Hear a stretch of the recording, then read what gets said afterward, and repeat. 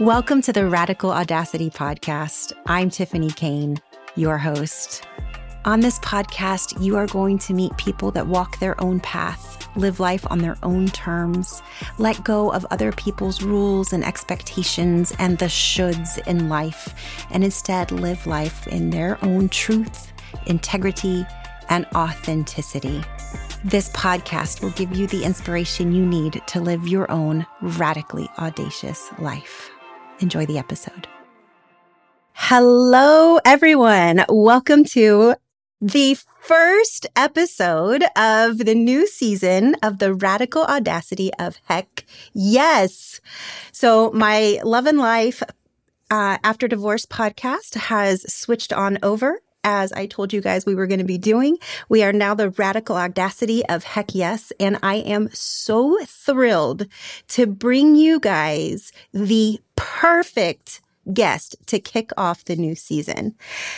Laura Williams is an author that is breaking down barriers for women left and right. She wrote a book called Available, and it is all about her sexual journey after divorce and finding herself. And I am just so thrilled for you guys to meet Laura and to hear this conversation. Laura, welcome to the podcast.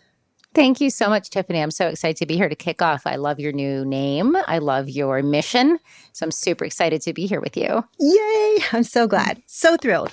So Laura, tell us a little bit about what inspired you to write this book. Actually, let's talk about the cover of this book. And then let's go into what inspired you to write this book. Because listeners, you'll come on over to my Instagram or Laura's Instagram. We'll show you the cover of this book. It's amazing. So Laura, tell us about the cover of the book and then tell us what inspired you to write this book. Okay. Well, so the cover is like a bright blue with a big, juicy peach. My publisher gets all the credit for that image and for making that cover. It was so bold in my mind. It was so overtly sexual that I was like, surely we can find another piece of fruit that's a little less sexual, can't we? And I then spent hours and hours Googling sexy fruit to find one that I thought was like just the right kind of sex imparted by fruit. It's crazy. Once you start looking for sex in fruit, pomegranates, grapefruits, you can really go to town. And in the end, they were so wedded to this peach. And I had been very adamant. Originally, actually, it was an eggplant. Oh. And I was very against the eggplant. It was beautiful, but I was like, this is about my sexuality. Not the male sexuality. No. Yes. There's no place for an eggplant except as I use it, not as, this is all about me. So we agreed finally to the peach. So that is the story of the peach. And what inspired me to write the book, it's quite a long story. I'm going to try to put it into some kind of a nutshell. But I had been with my husband for 27 years, expected to be with him forever, was quite happily married when I found out that he was having an affair. And we very quickly separated. Like within 48 hours, he had moved out. And my new life began. And my new life pretty much looked like, me lying on the floor weeping and then pulling myself together for our 3 children to help them get through this time and also to be like somewhat dignified and graceful in my grief. And about 5-6 months of this just absolute shock, horror, grief, sadness, depression, you name it, lack of sleeping, lack of eating. I had this incredible epiphany that I was sitting and I was like, God, I'm now a single woman who has not yet explored what it means to be a single woman. And this might be my future. Like I don't intend to get back together with my husband, and I've been on my own, and I should see what life looks like as a single woman. So I went out to a bar in town by myself, and I met somebody, and I had a one-night stand, and it was like an earthquake for me. It completely like turned everything I thought I knew about myself on its head, and really changed the trajectory of what I thought I wanted going forward. The stability and the safeness, the predictability of the relationship I'd had. I was like, whoa, there's something radically different out there, and I might actually want it. So I started a journey. I didn't intend to be a journey, but it became a journey of basically sleeping with as many people as I could to to get knowledge about myself. It's sort of like I'm a very resourceful person when I want to find something out. I'm very I'm the first one to start researching things and to fall down rabbit holes to figure things out. And the only way I could figure this out was by doing. And so I did. I went out a lot. I had great sex. I had terrible sex. I had amazing dates. I had fun dates. I had heartbreaking dates, you name it. And at the end of a year of it, friends of mine said, you should write this down. You should start writing this down because I think people will be really intrigued by, the experiences you've had. And a lot of them were reflecting back to me that they were also like me, married for decades and had wondered, what would it be like to be a single woman?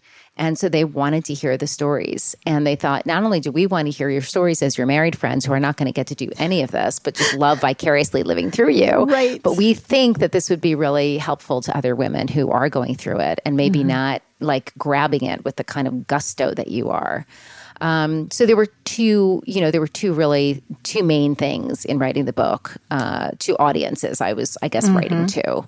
And I guess I thought my experiences were unique enough, and they are and they aren't. Lots of women do this. Apparently, many, many women in their middle age sow their wild oats once they've been freed from long marriages. I'm finding it's... Listeners, I'm pointing happily to myself with a big smile on my face. Yes. Yes. So it is common and it's amazing and it's very empowering and it definitely will change your life. It will. It will, especially when you have been, like you said, married for decades. I myself was married for 19 years. Well, married 15, together 19. And you said 27 for you? I was with him for 27 years. 27. Yeah. So that's a long time to be with one person. Yeah. My entire adult life. Yeah. We started dating when I was 20. It's my entire adult life. Yeah. Yeah. You used a phrase that I want to refer back to and dig into a little bit more. You said grabbing with gusto, this single life and exploring yourself.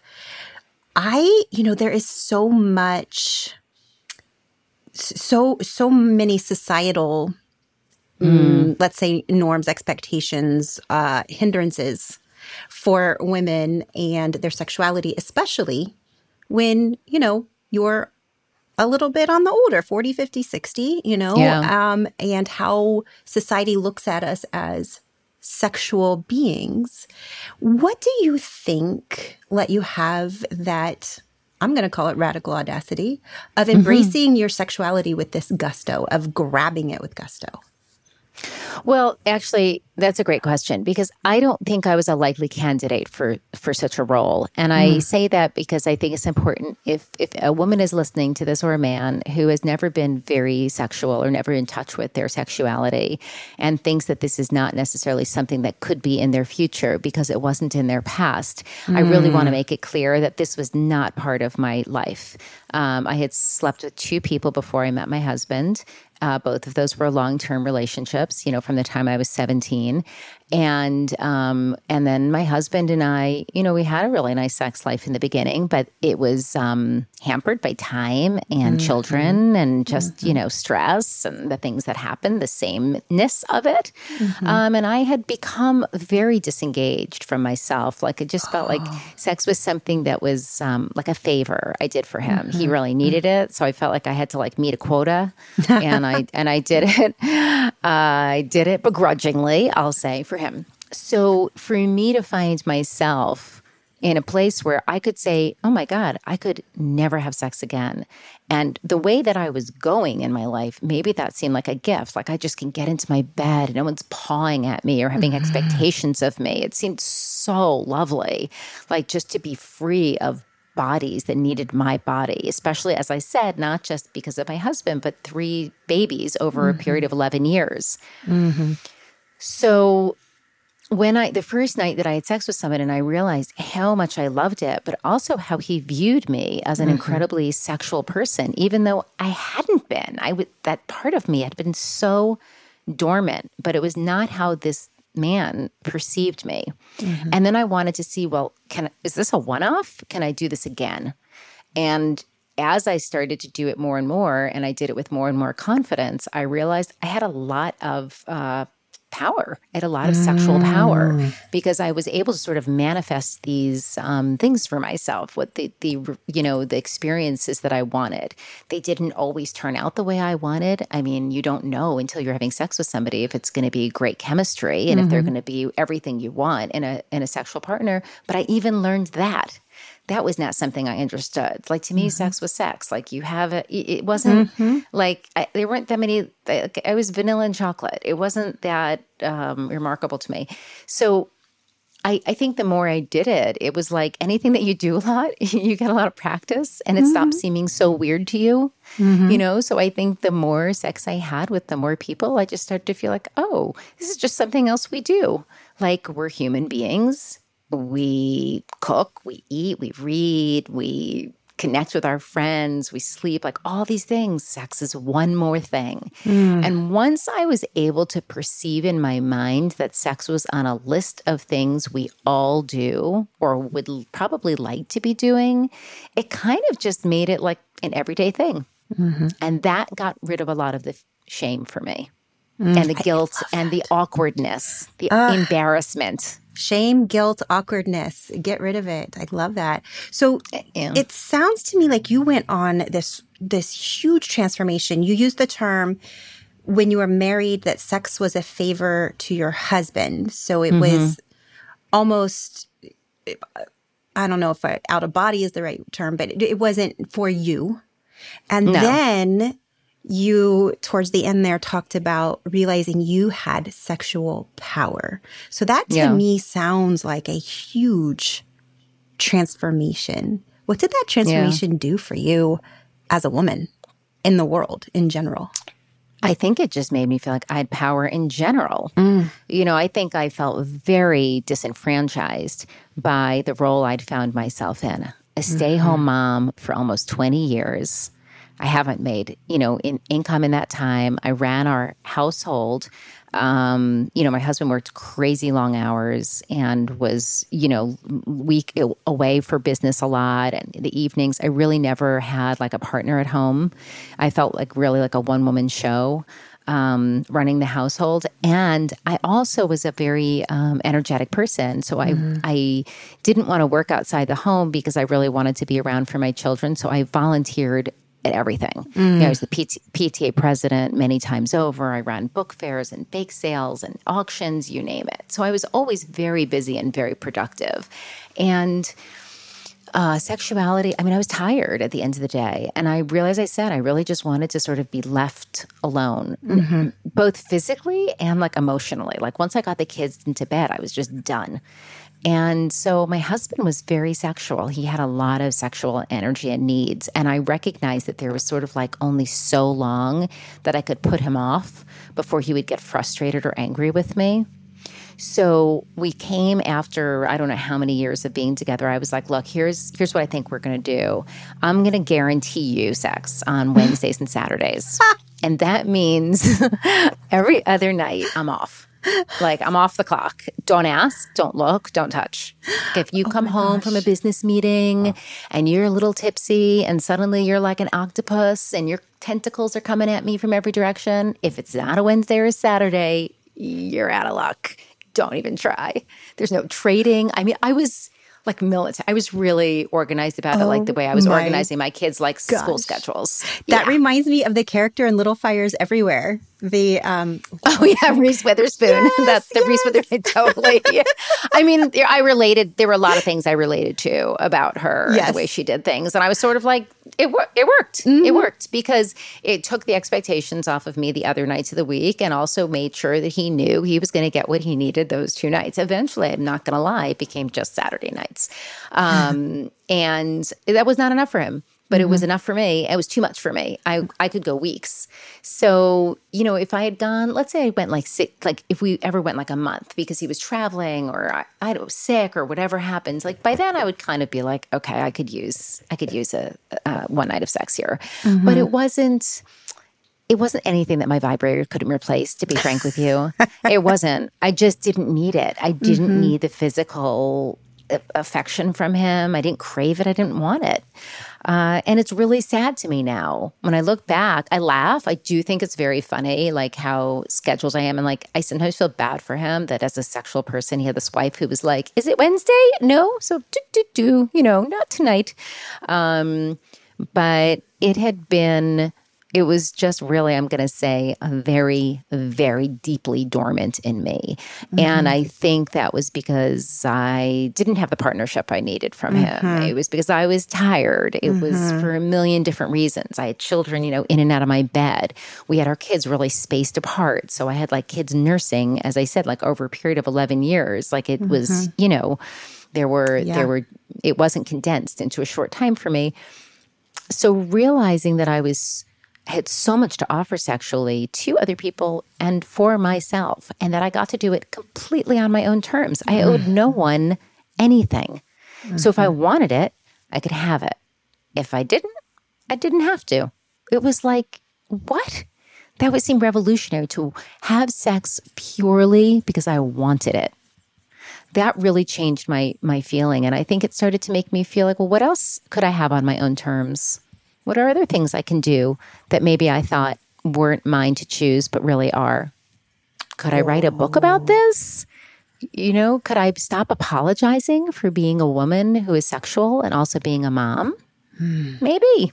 Wow. And that's it. It kept going from there. The book gave me so much in that sense, because I think once I saw my power as a sexual woman and found my voice, I also saw my power in the world in a different way. So sex was a vehicle for me. It wasn't the end all be all, but it was a vehicle for me to find my voice, my energy, my power, myself, and how to take care of myself just for the sake of taking care of myself, period.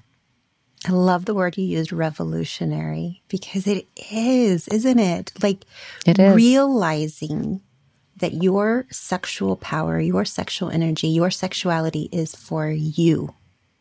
Yeah. And for your needs and your personal growth and your pleasure and for whatever it is you want it to be for. I don't think women have had permission for their sexuality to be for them. In whatever way, shape, and form they want to show that sexuality.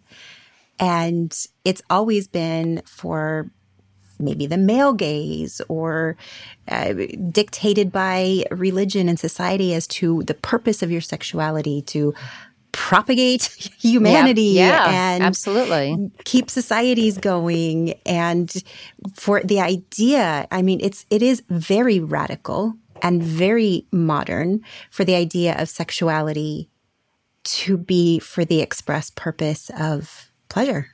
Yeah.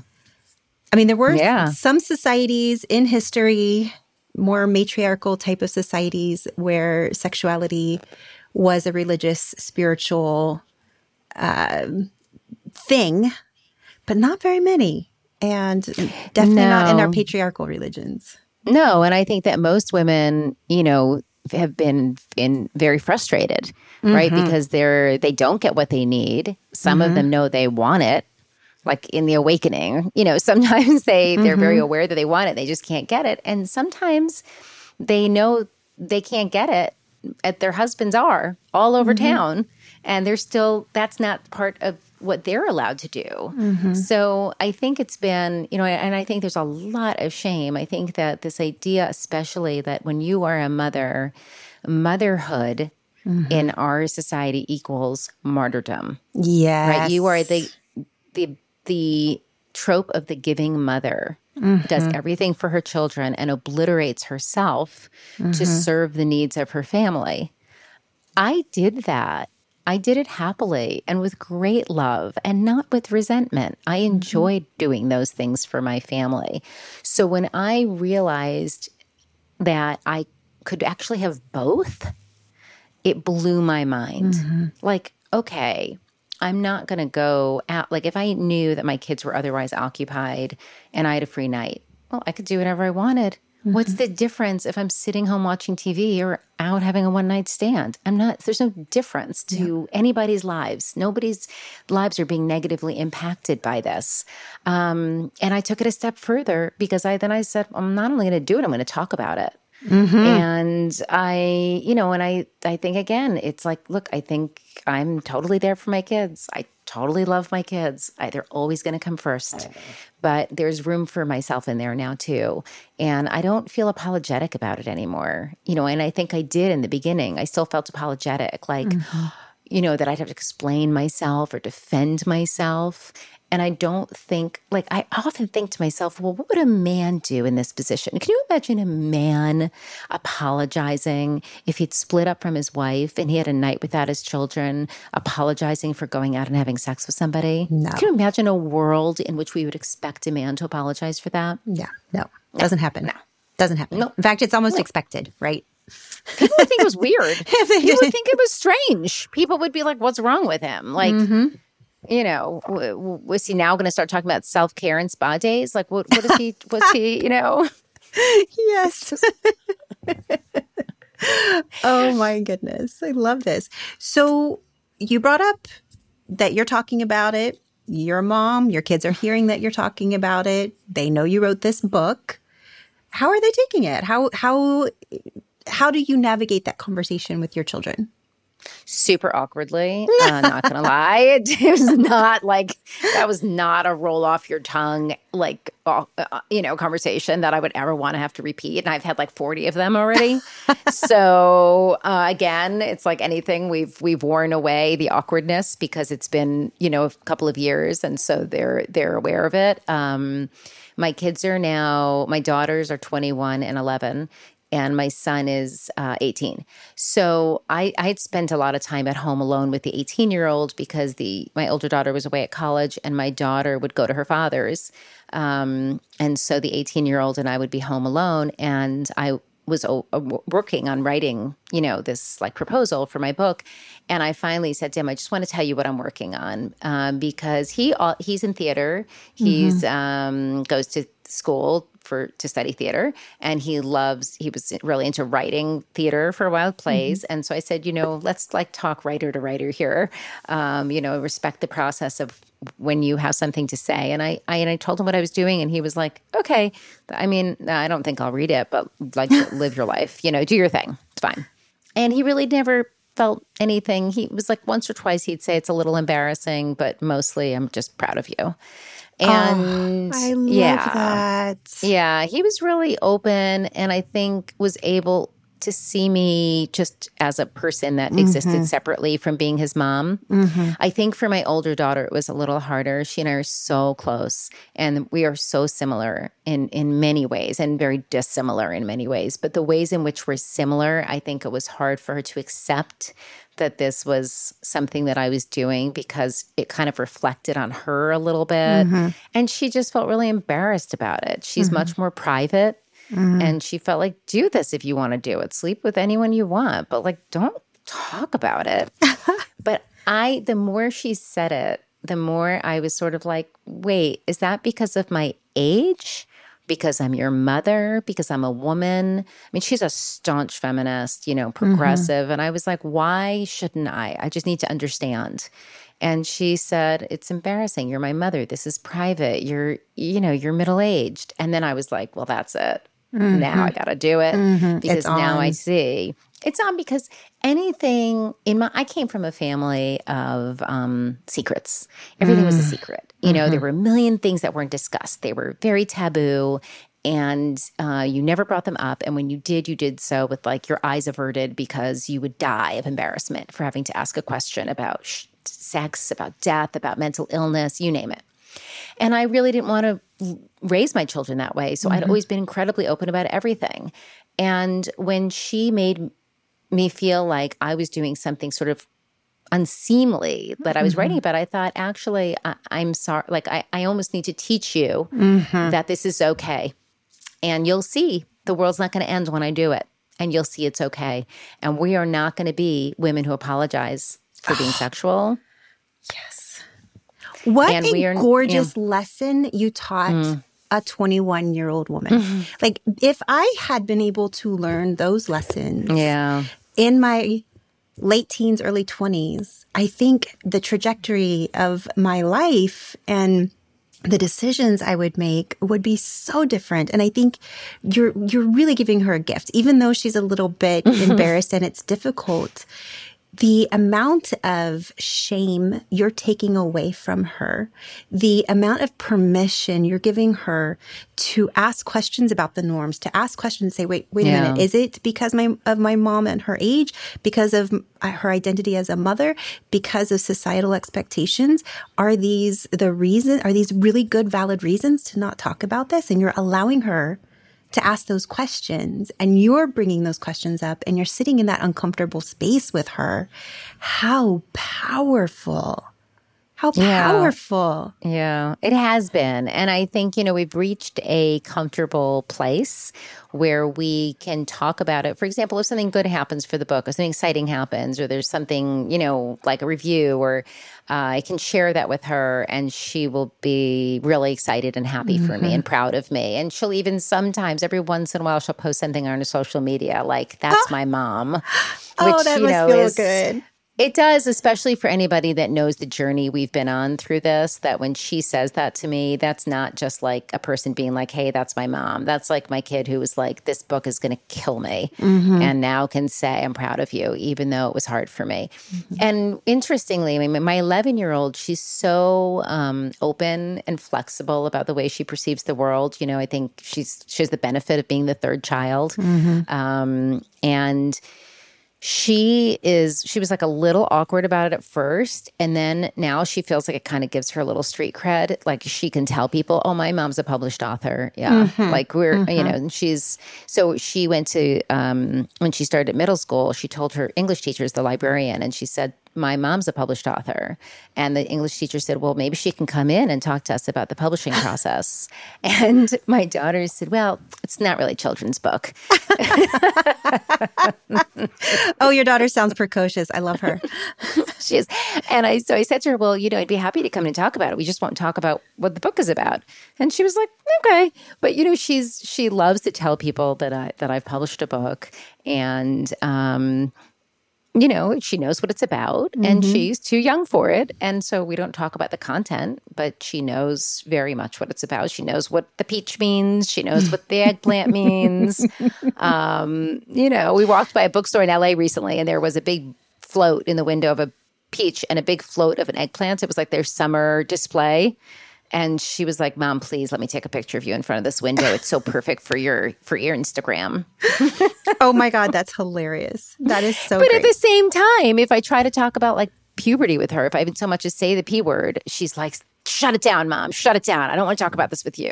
So she's normal. She's normal. She's normal. It's like, this is not scarring her one way or the other. It's not making her sexually emboldened, and nor is it making her, wish that it would go away. She's just a normal 11-year-old who has a mom who talks about her sex life. That's it. And how wonderful. I mean, to be able to talk to your kids and say, hey, this is this thing called sex, and you can talk to me about it. I've had similar, I have a 16-year-old son. And so I've had similar conversations of, hey, buddy, I know you're dating, and these types of situations may come up, and that I've been dating. And so I'm going through these types of situations as well. So if you ever want to talk about it, we're in the same boat. Like, it's okay. I love that. So there's not big taboos of things we can't talk about. Now, he has no desire to talk about any of those things with me, but he knows it's okay.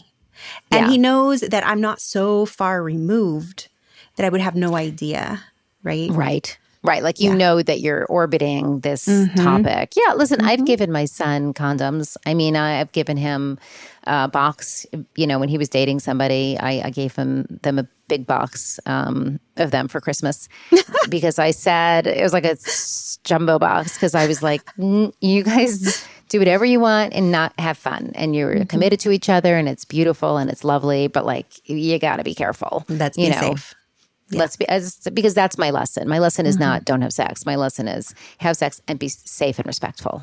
So I think, it has been nice that this has enabled me to have these conversations with my kids. And again, we're not like my eldest, she's not calling me to talk about sex with me, but she will tell me if she's been with somebody, she'll tell me the general theme. She's not telling me like the detailed mechanics of it, but she'll tell me what she's up to. She has no problem telling me, who she's been with and what she's been doing, because I don't bat an eye. Right. You're not judging her, which is great. No, and I'm not calling her to tell her what I'm doing because she doesn't want to know.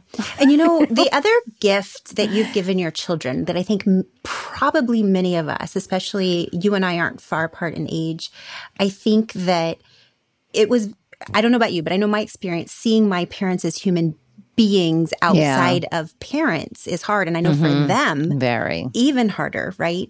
There's been this kind of societal thing of parents kind of holding their identities close to their heart and only being parents to their children, which I think does a disservice to the kids because they don't realize that they have human beings for parents with hopes and dreams and desires and heartbreaks and successes and all of the things, which allows you to feel more connected. Right? Allows you to talk to your parents about those things. It's so interesting, though, because that is such an age-old theme, right? Like no one ever wants to think about what their parents were doing or what their parents are people or flawed people, or sexual people or whatever it is. And I think I remember once early on having a fight with my daughter. When I first started dating, she was super upset with me. She said, "It's too soon for me." And I said, "Okay." But like this was maybe 8-9 months after her dad and I split up. And I said, but it's not too soon for me. So who am I living for? And she said, the problem is now you're like too human in my eyes. And it really made a lot of things click for me. I get it. We put our parents on a pedestal. And we want to see them as the protector, the hero, the savior. They give everything for us.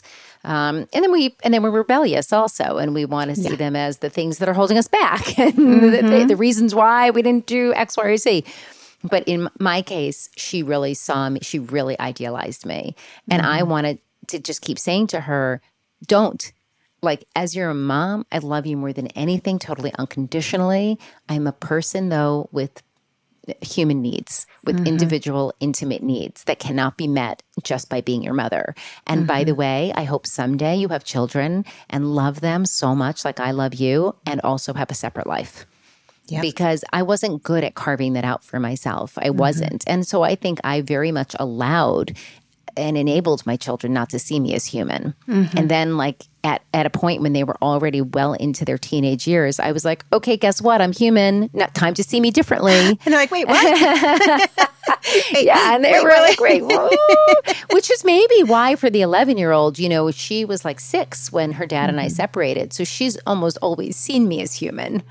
And so it's very easy for her to accept me as being such. Yes. But maybe less so for the older ones. Yep.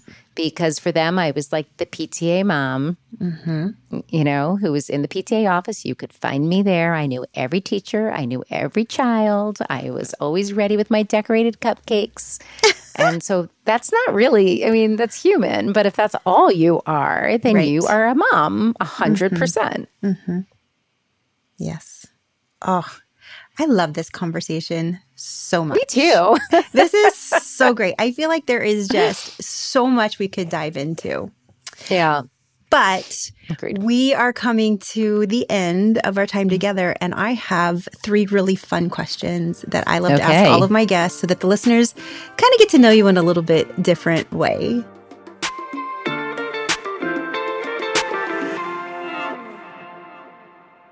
So, my community of listeners, we're all big, giant book nerds. We love books so much. So we always like to know, what book are you reading right now? Okay. I am always listening to, I love audiobooks, and I always am reading a novel, and I'm always listening to an audiobook. And the audiobook I'm listening to right now is very long. It's the memoir by Huma Abedin, who was Hillary Rodham Clinton's aide. like her like right-hand Oh. person for many years, and then went through her own scandal when her husband was like sent to jail for being a pedophile. Or she was with New York, I don't know if he was a representative, Anthony Weiner. Anyway, Weiner, I'm yep. listening to her, and it's What fascinating. a great name for a sexual Yeah, I mean, deviant it's problem like, guy. it's so unfortunate. It's like the jokes you can imagine. The New York Post, it was like a gift. It was just a gift to the New York Post. But I'm finding the whole behind the scenes of the White House and behind the scenes of a marriage. And when you see a woman who is always really poised and put together and well spoken, what is going on beneath that? And that is, I wish the book delved into it a little deeper. I don't think she goes as deep, but it's still enough to be pretty interesting. And I have a lot of admiration for her and what she endured and how gracefully she endured it. So that is what I'm listening to. And I'm reading a novel I'm almost done with this novel that I've been reading, a historical novel called Hamnet by, I think it's Maggie O'Farrell. What is that Maggie one Farrell. about? It's supposed to be sort of based on like Shakespeare as a playwright with a son who died. Oh. I like it. I like it. It's historical fiction is not really my thing. I like it fine. All right, glowing review. Fascinating. All right. Okay, so the next question then is they're making the movie of your life, and you get to pick 3 songs for the soundtrack. What are those 3 songs? Okay, number 1, Good as Hell, Lizzo. Oh, yeah. Oh my gosh. I mean, that book got me through Anthem. every first date. It was. I would put it on when I was getting ready to go on a date, and I would be like, just flip your hair, do your hair toss, check your nails. Baby, how are you feeling? Feeling good as hell. That's how I'm feeling. And I was like, that song. Okay, so Good as Hell. I just love Lizzo, and I love that song. I would also pick, oh God, I'd have to pick something by Taylor Swift. I'm too, what's the word? I've been ingrained. It's been ingrained in me because my daughter has been like her number 1 fan since she was a little girl. She's a great songwriter. You would be surprised. She's a great songwriter. So many of my guests list Taylor Swift. Oh, good. Okay. There's a very high percentage because she's a good songwriter.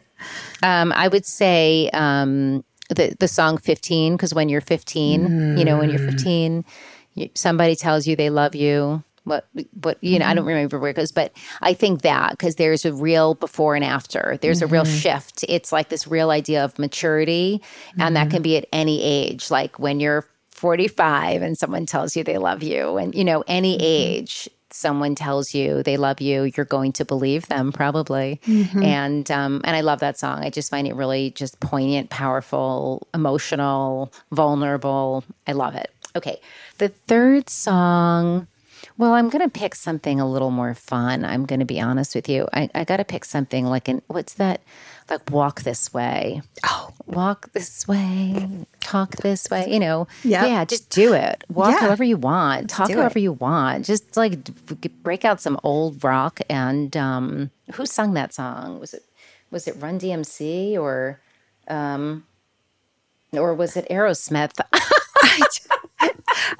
I'm leaning towards Aerosmith. I feel like now I need to look it up because I think you do. Let's see. I'm so embarrassed. I hope nobody listen. I love music. I often get old music mixed up. Okay, all right. So I don't know where I came up with Run DMC, but Aerosmith. I'm just going to go. Maybe with Run DMC covered it at some point, or maybe they should. So get back together. Anyway, those are my songs. It's an eclectic list that I'm going to stick with. I love it. Excellent. Okay, so my last question is basically the title of this podcast. I would love to know an example of a moment of radical audacity that you had where you said, heck yes. Okay, I've got it. The very first time I went home with a stranger from a bar, it was the first night I decided I was going to go out. I met this man in a bar. I couldn't believe my good fortune that I would, like, of all the single men. There were none. I mean, everybody in the bar was like 80 and with a woman. And I was like, oh, there happened to be this one man. I swear I conjured him. And I went back to his hotel room with him, and he went into the bathroom, and I took off all my clothes while he was in the bathroom. And when he came back out, I was standing by the bed naked. And we just kind of looked at each other. And I thought, oh my God, I totally screwed this up. This is not how it's done. And by the way, this was my first time in 27 years. I didn't know. So I said to him, is this too much? And he said, no, definitely not too much. And the fun began. So that was my heck yeah moment of like, I'm just going to do this. Like, I don't know how it's done. I'm just going to do it. And I did it. Oh my gosh. It changed everything for me. It changed it led to a million more heck yeah moments. I love that. Okay, so I had a somewhat similar in my first. It was somebody we'd kind of been messaging, and we finally met up. And he took me out to dinner, and then, we went back and had some fun.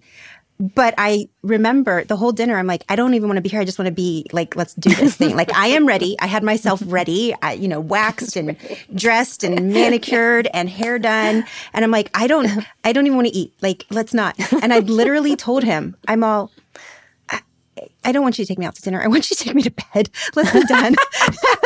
And he was like, oh, really? Okay. And did he? Yeah. And it was awesome. And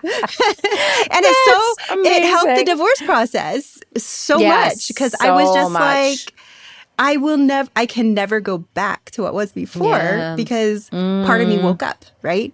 It was that I was like, this person is my vehicle to learn about myself. That was really what it was. I'm like, I don't want to go on a date with you. I just want you to. Could you ever have imagined a time in your life before that where you would have been so bold? No. Yeah, exactly. No, never. And that's the beauty of, I think, also just being middle-aged and being able to say, like, the man that I was with, we had left this bar because he was hungry. He wanted to get food. And the same thing happened. He said, will you sit and eat with me? And I said, no, I'm not hungry. And he said, will you have a drink? And I said, no. And are you really that hungry? And I just kind of looked at him like, come on. The real deal is right here. He's like, got it. And that was it. There was no dinner to be eaten by him that night. This isn't about us getting to know each other better as human beings. This is about, let's just, like, we're ready. This is how you close the deal. Close the deal.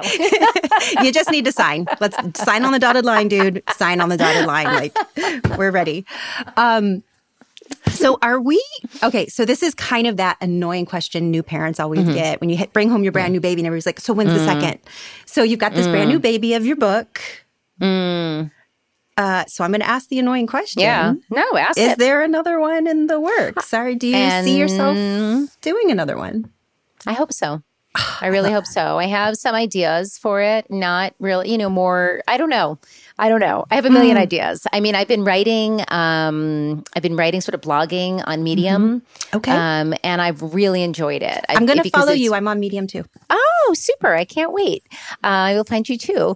But I write a lot. I try to write consistently once a week. I've fallen off a little bit recently, but I try really hard to do that. And I think it's made me look at the world a little bit more sharply and observe things and then take them and dissect them and think about them. So I'm contemplating what another book would look like for me, if it would be on a similar subject or about something else. I love writing. That I feel very excited to have writing in my life now, and to be able to write and then talk about writing, and then to meet women like you who are doing these podcasts that are so empowering and that I feel so connected with.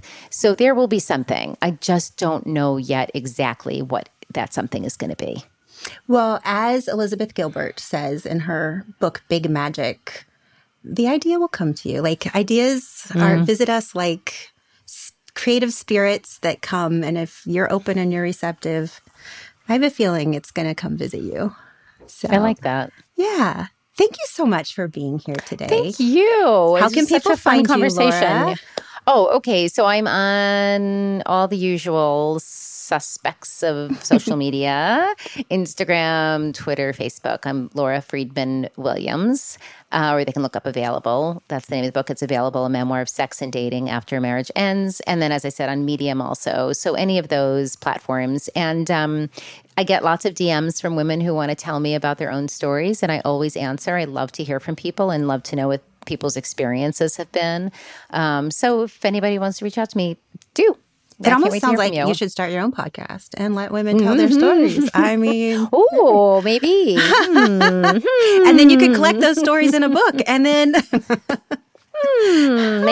the idea has just come to me out of the universe. I might think about that. Thank you, Tiffany. This has been so helpful.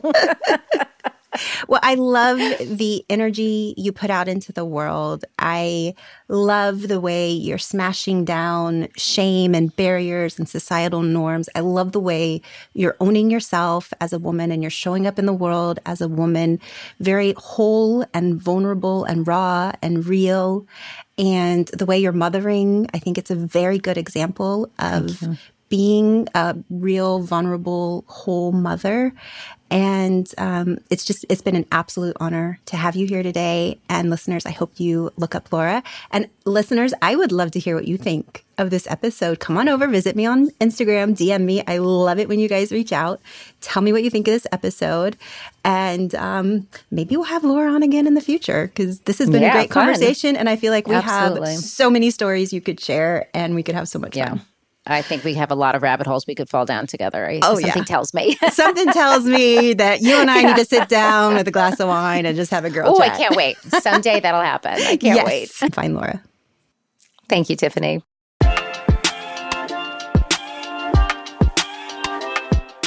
Thank you so much for being with me today. I hope the stories of radical audacity that you heard today inspire you. If something resonated with you, please come on over to my DMs and let me know what you think of the episode. Or better yet, leave a rating and review. And if you can think of a friend that would love to be inspired by these stories and would be uplifted and encouraged, please share this episode with your friend. Thank you so much for being here on this journey with me. Have a beautiful day.